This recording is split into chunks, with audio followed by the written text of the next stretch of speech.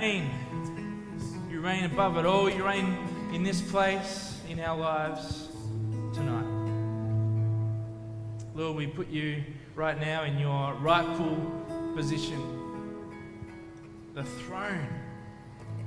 And it's a privilege to be in your presence here tonight, Lord.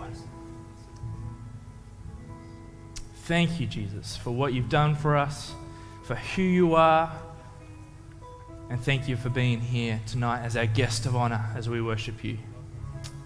Pray these things in your name. Amen. Amen. Thank you, team. Beautiful. John and Bronte. Amazing. Woo, what a time. We're going to keep singing later on, so there's more of that to come. Hey, as we get started here, I want to do a bit of a survey. What's your favourite Marvel movie? Come on, shout them out to me. Black Panther, Winter Soldier, Spider-Man. What?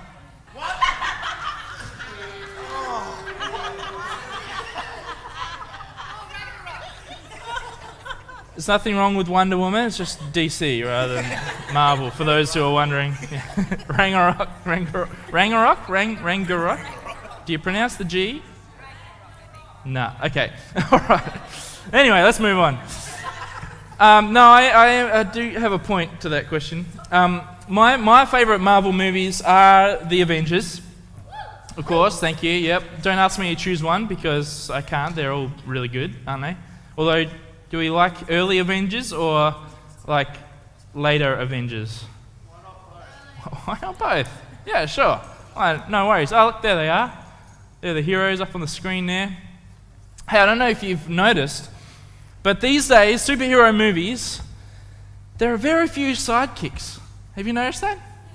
Yeah. Back in the 80s, the 90s, 70s, I don't know. I don't remember that far back. Some of you do. Every superhero had a sidekick. Is that right? Yeah, pretty much.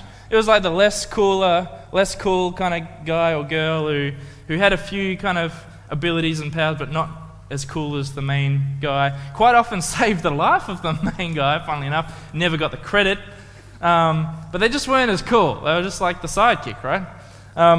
But these days, for whatever reason, whether that's our culture changing and our understanding of valuing people equally or whatever, these days, every superhero movie, like the Avengers, for instance, every character is the superhero in their own right. Isn't that right? Yeah, there are very few sidekicks. Everyone's a hero. And quite often, Disney decide that everyone gets their own movie too at some point, which is, we're not complaining, are we? I love them. Hey, but as I've been journeying through this series, and hopefully you've been journeying along with me as we've been talking about Paul and his co-workers, it's kind of reminded me of the Avengers. You see, these guys were like the Avengers of the early church. There are very few sidekicks. The characters that we're talking about, the people, like Paul was an absolute legend, right? He was a superhero, there's no doubt about that. But all these other people that he got to work with, they were heroes in their own right. They weren't just sidekicks, they were their own heroes. And I'm really enjoying getting to know these other heroes in the early church version of the Avengers, and I hope you are too. And tonight, I get the privilege and the honor of continuing this journey and introducing you to some more of these Avengers. The ones I'm going to introduce you tonight, you perhaps have never heard of. Or maybe you've heard a little bit about, but don't know a whole lot of, or maybe you've never heard names before. These are the women who are part of Paul's team. Can I hear it for the girls? Yeah. All right. Awesome. You know, there are so many women on Paul's team. There's no doubt about that. And I get the privilege of introducing you to a few of those women tonight. But before we do, I have invited a Wonder Woman of our own here at Door of Hope to come and paint us a picture, pun intended, of what life was like for women in the time of Paul.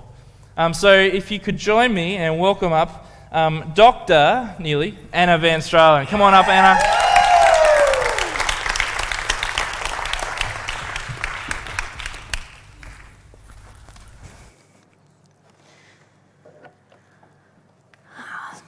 Hey.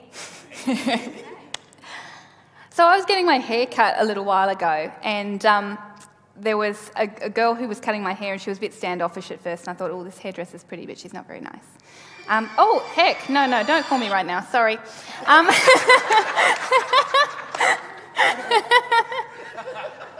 Mum.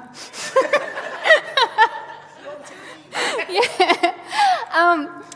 But anyway, it turned out that she had a sore foot, and she was super nice. She apologised halfway through. Sorry, I'm not very friendly right now. I've just got a really sore foot, and I have to work anyway. I was dancing to a song, and I heard it. It's an embarrassing song. And I was like, oh, what song was it? And she told me what it was, and then I realised I was old and I don't know anyway. So I just went, okay. And so I went home and thought, oh, I'm going to keep up with the young folk. And so I did a bit of a Google and then watched the music video, and my face just went from oh,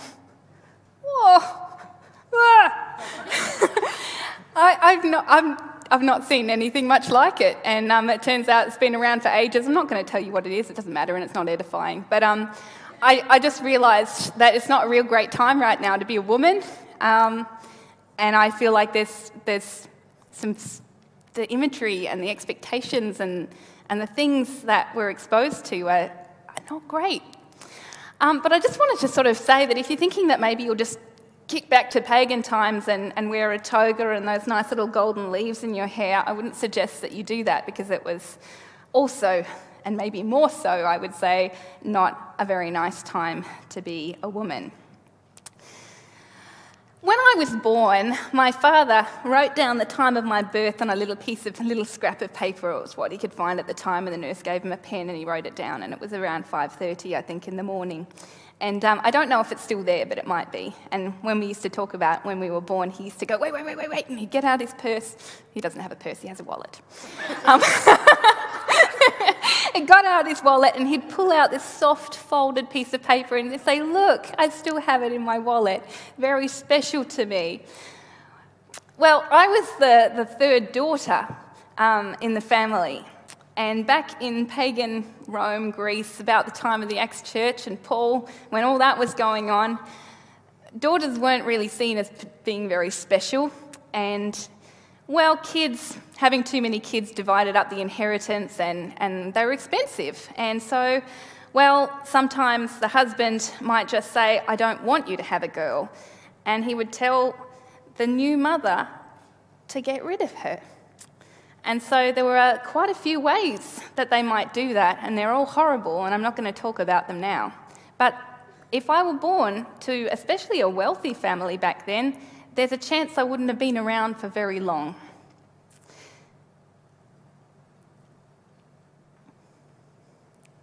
Legally, that was fine.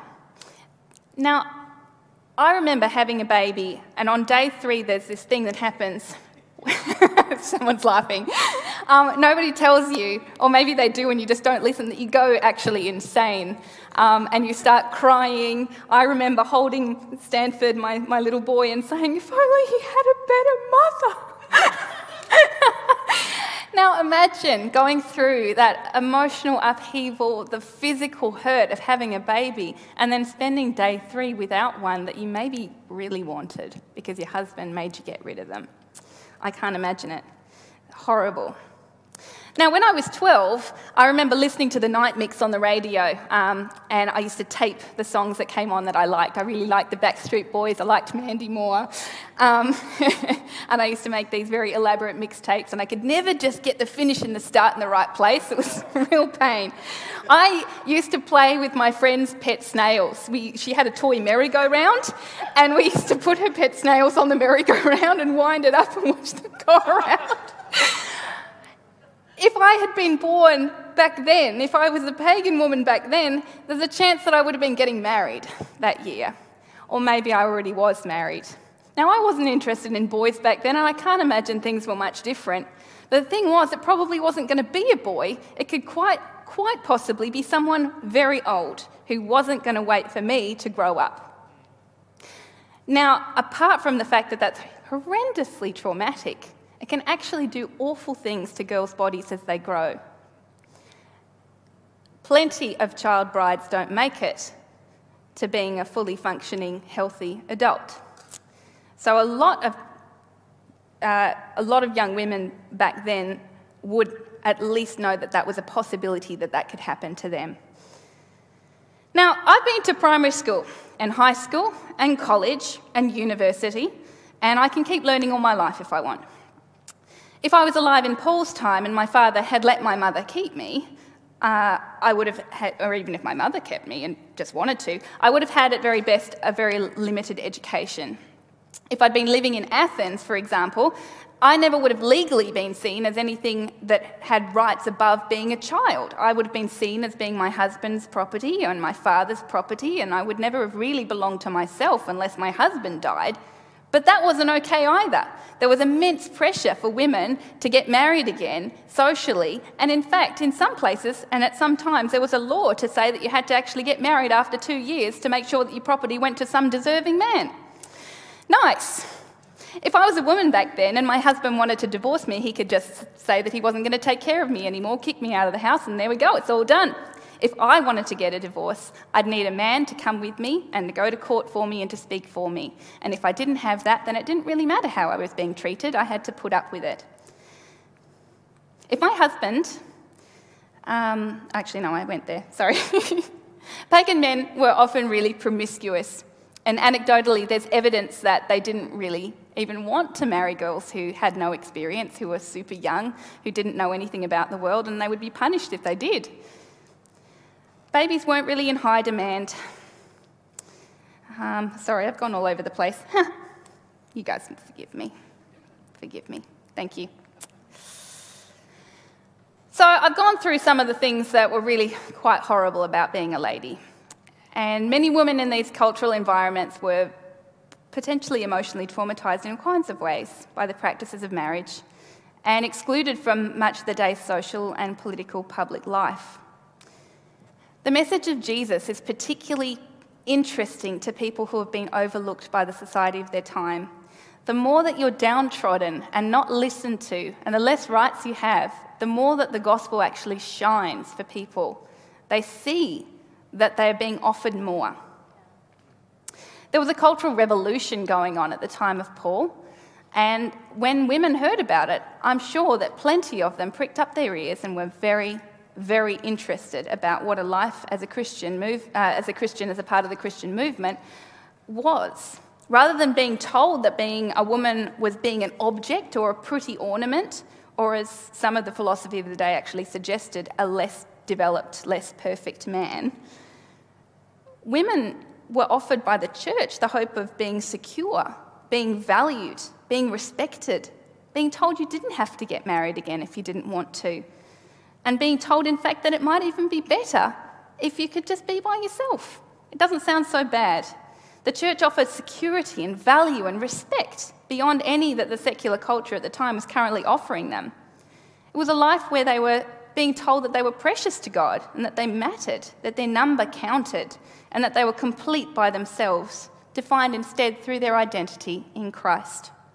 Now I'll pass back to Ben. Thank you very much.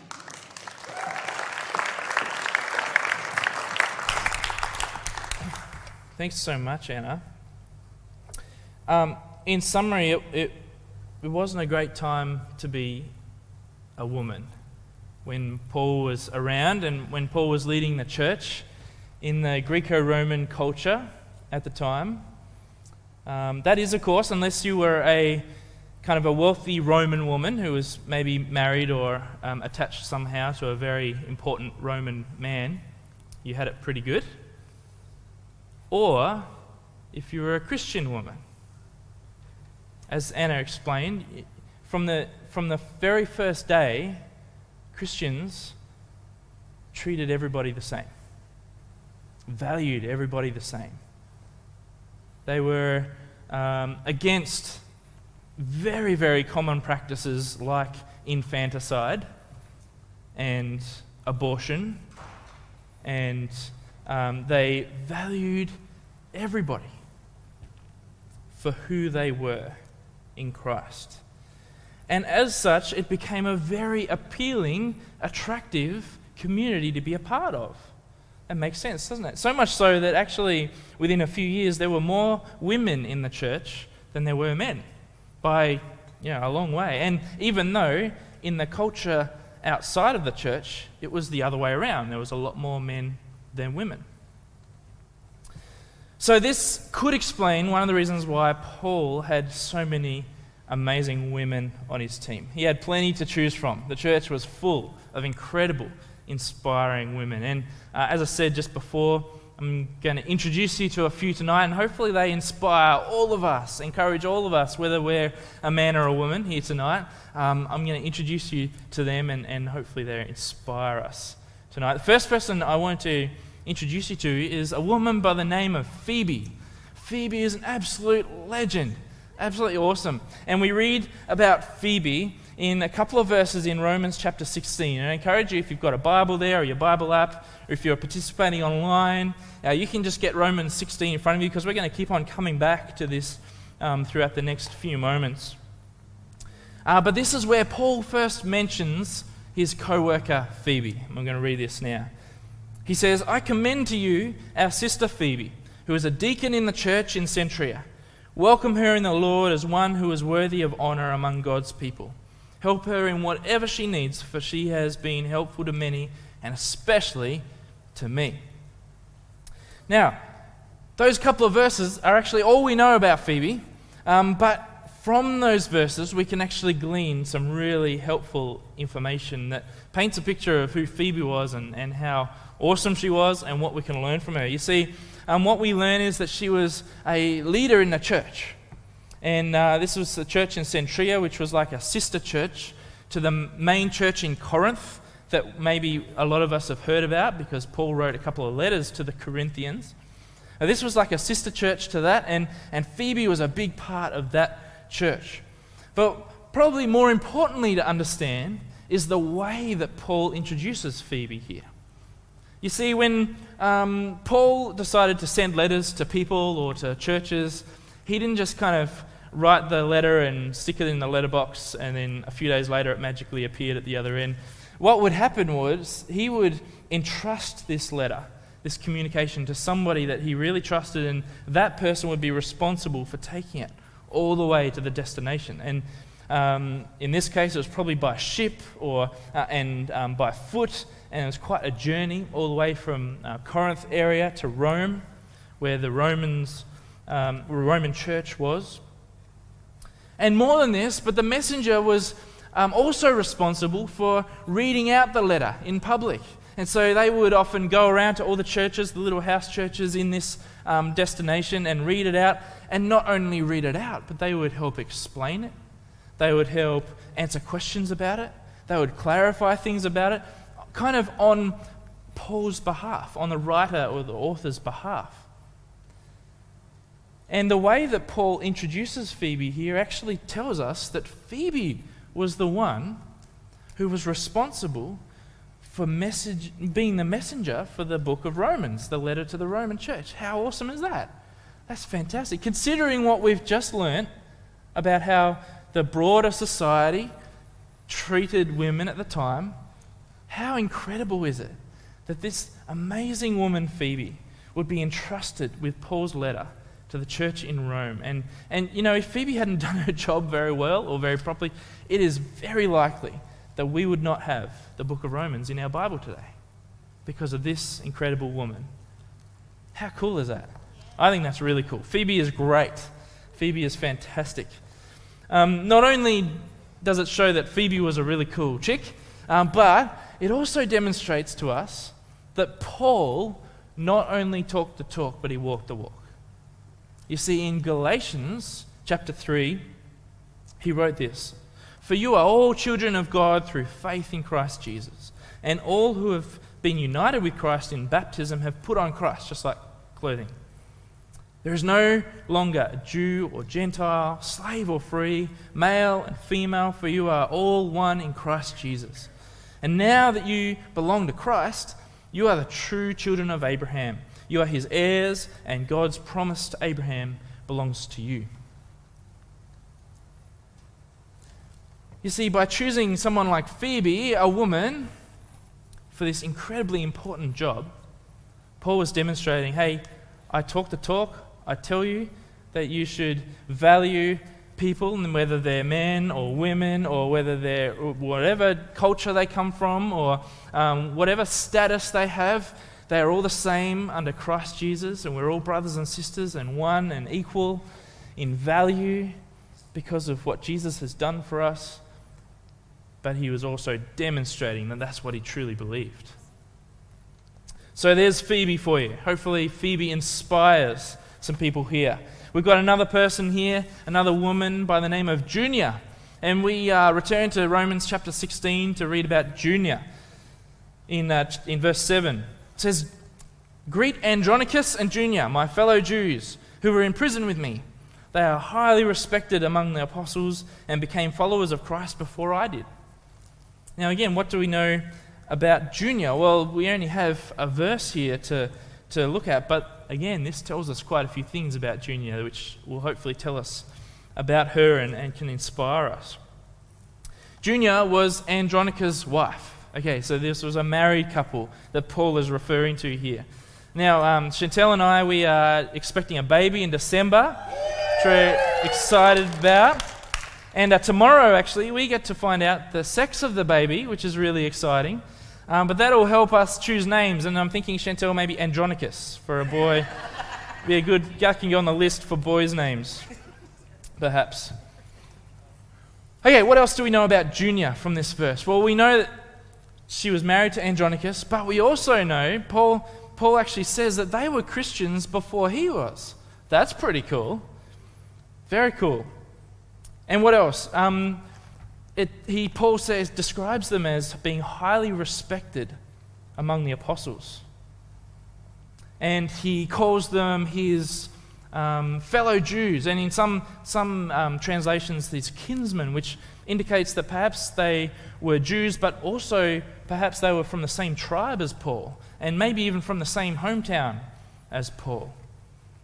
And if you kind of put these puzzle pieces together, you put the puzzle pieces of the when and the where and the who they were with and all this kind of thing, if you put these all together, it is quite possible that this married couple were actually some of the original disciples of Jesus. That is really cool, don't you think? That's awesome. I mean, we know that Jesus had 12 disciples, and the Gospels tell us that he also had a bigger group of 72 and 120, and the book of Acts tells us that once Jesus had been risen from the dead, he appeared to hundreds of people, hundreds of his followers. There were many people that followed Jesus and witnessed him in person with their own eyeballs and heard them with their own ears. And it's quite likely that Andronicus and Junia, this married couple, were some of those people who actually saw Jesus with their own eyes, heard Jesus with their own ears, maybe even smelt his dirty clothes, maybe even learnt directly from him. How cool is that? And when we put these things together, it kind of makes me think of couples in my life. Maybe they were Christians before I was. Maybe they were followers of Jesus before me. Maybe they've encouraged me in my journey, in my faith.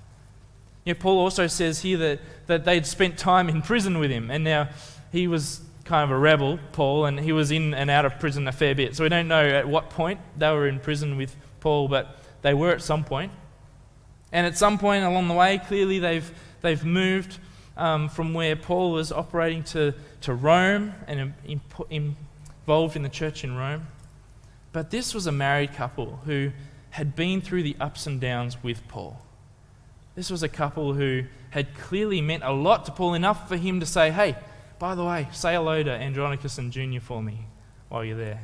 I wonder if you have people in your life who kind of act in that kind of role for you, maybe spiritual mentors or people who just mean a lot to you, have maybe been kind of heroes in the faith for you, just like Paul had. Now we have some more women. We have women like Priscilla and Chloe and Lydia and Euodia and Syntyche. These were women who are mentioned by Paul in books and in letters to the Philippines and to Timothy and to the Corinthians. And these were women, these were Roman women. These were women of status. Maybe they were related to or married to important people in Rome. But these were wealthy women, these were educated women, these were women who had influence in their communities, but these were women who were followers of Jesus. And these were women who had hearts of compassion. And so these women were the resources of the church. They would fund missionary journeys. They would open up their homes to host new churches in. They would provide support for the poor and the sick and the widows and the downtrodden in their communities. And in fact, there's some evidence for some of these women that they at times used their influence in the Roman Empire to protect the early church and church leaders from persecution. These women were incredibly valuable to Paul. And it's quite possible, really, when you think about it, that without these resources of the early church, it would have been so much harder. And we may not have seen the explosion of growth of the gospel and the good news of Jesus like we did at that time. And these women, they were simply using what they had been given and were willing to contribute that to the work of God's kingdom and the spread of his good news. Again, some pretty cool women there. And we're going to find out more about Priscilla next week, actually, in the morning service. Pastor Steve is going to bring us a message and talk to us about Priscilla and her husband, Aquila. All right, finally, I want to introduce you to a few other women, to Mary, to Tryphena and Tryphosa and Persis. Again, maybe some girls' names, Chantel. Tryphena and Tryphosa. T1 and T2. I don't know. We're not having twins. We're not. We know that for sure. Back to Romans 16. We read, "Give my greetings to Mary, who has worked so hard for your benefit. Give my greetings to Tryphena and Tryphosa, the Lord's workers, and to dear Persis, who has worked so hard for the Lord." Paul mentioned these women and highlighted these women. Why? Because they were hard workers. These women were incredibly hard workers. Now, every good team has different roles, doesn't it? Every good team have the leader kind of type people in it. Every good team have the really highly skilled people in very specific roles and very specific things.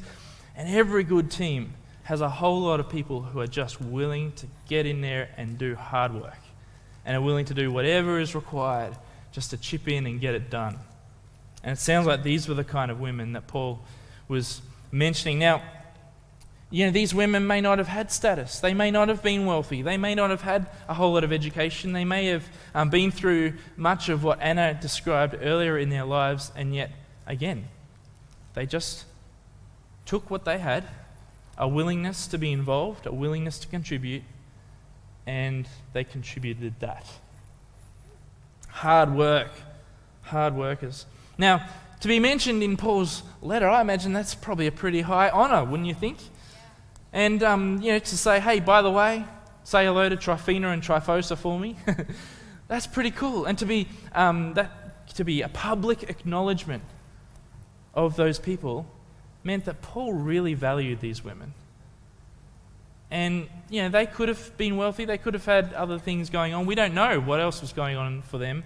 But we do know that Paul decided to highlight their work, their hard work, their effort. And I don't think there'd be a single person in this room who wouldn't appreciate being publicly acknowledged for working hard and for contributing everything that they've got and being a part of a fantastic team. And that's what these women were. Now, there are a heap of other women that I could have introduced you to. There was Claudia, there was Junia Theodora, there was Julia, there was Eunice, there was a woman we only know as Rufus's mum. But she was worth a mention, apparently, to Paul. But the point is that Paul was a superhero of our faith. Paul was a superhero of the church, but he wasn't alone.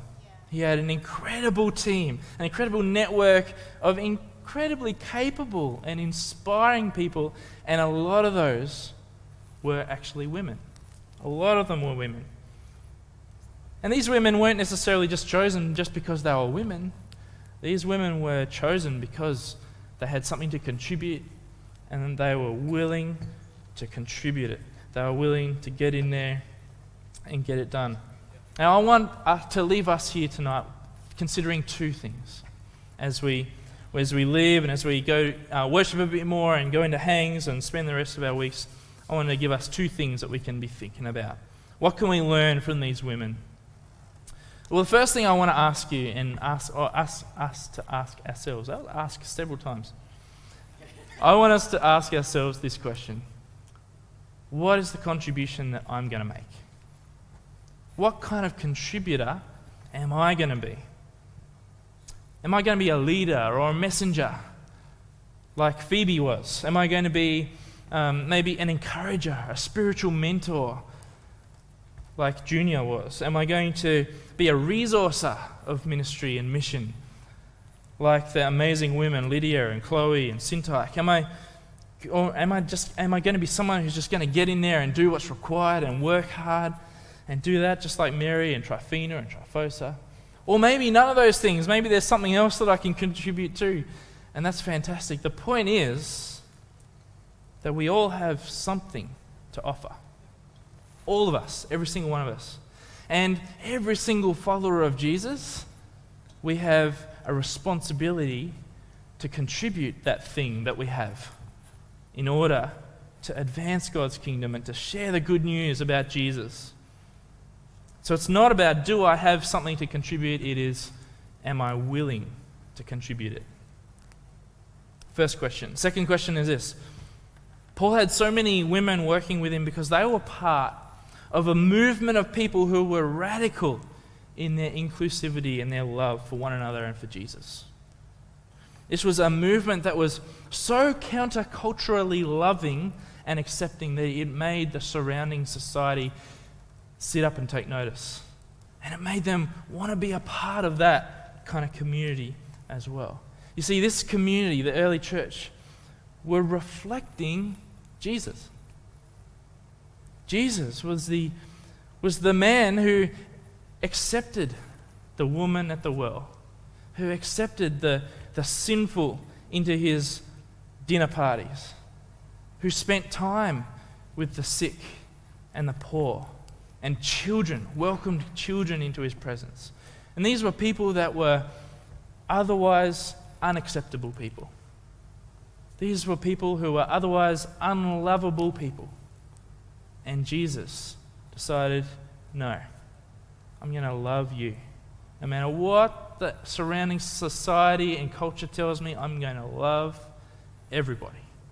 And the early church, these great people that we've been talking about, represented a movement of people that were that loving and that accepting of people that the surrounding culture stood up, they sat up, and they took notice, and they wanted to be a part of it. How can we, how can you, how can I contribute to building that kind of community? That kind of community here at Door of Hope, a community that's so radically inclusive that other people can't help but notice and can't help but want to be a part of it as well. Because we're all in this together, aren't we? We are all in this together. There are no sidekicks in this mission that God has for us. Only superheroes. And the question is, are you going to be one of those? Let's pray. Lord, thank you for your word. Lord, thank you for Paul. Thank you for everything that we're learning about Paul, but also his team. These people that are perhaps underrepresented in our conversations when we talk about the Bible and our favourite stories and what we've learned. But Lord, incredible people that you valued just as much, who contributed incredibly and who can inspire us and encourage us to do the same, no matter who we are, no matter where we've come from, no matter what our status in culture is, no matter how cool other people think we are or not. Lord, you have a task for us to do, and you've given us the ability to do it. Lord, thank you for the reminder, and thank you for the challenge to be a part of what you're doing here in our church and in our culture, in our community where we're at. Pray these things in your name. Amen. Amen. Well, one other thing that we can do, we can start by doing straight away, if we want to be a part of an amazing community like this, is to be a Hope Partner. And we're about to find out through a message from Steve on the screens what Hope Partners is all about. But if you've kind of seen this clip a few times, or if you're familiar with Hope Partners, I'd encourage you to jump on the QR code that's on the seat in front of you and maybe look up the information, follow the prompts. And it takes about 10 seconds to fill out the form and to join with us on this journey as we are living out our mission in our community. But while we're doing that, we're going to take a look at the screen.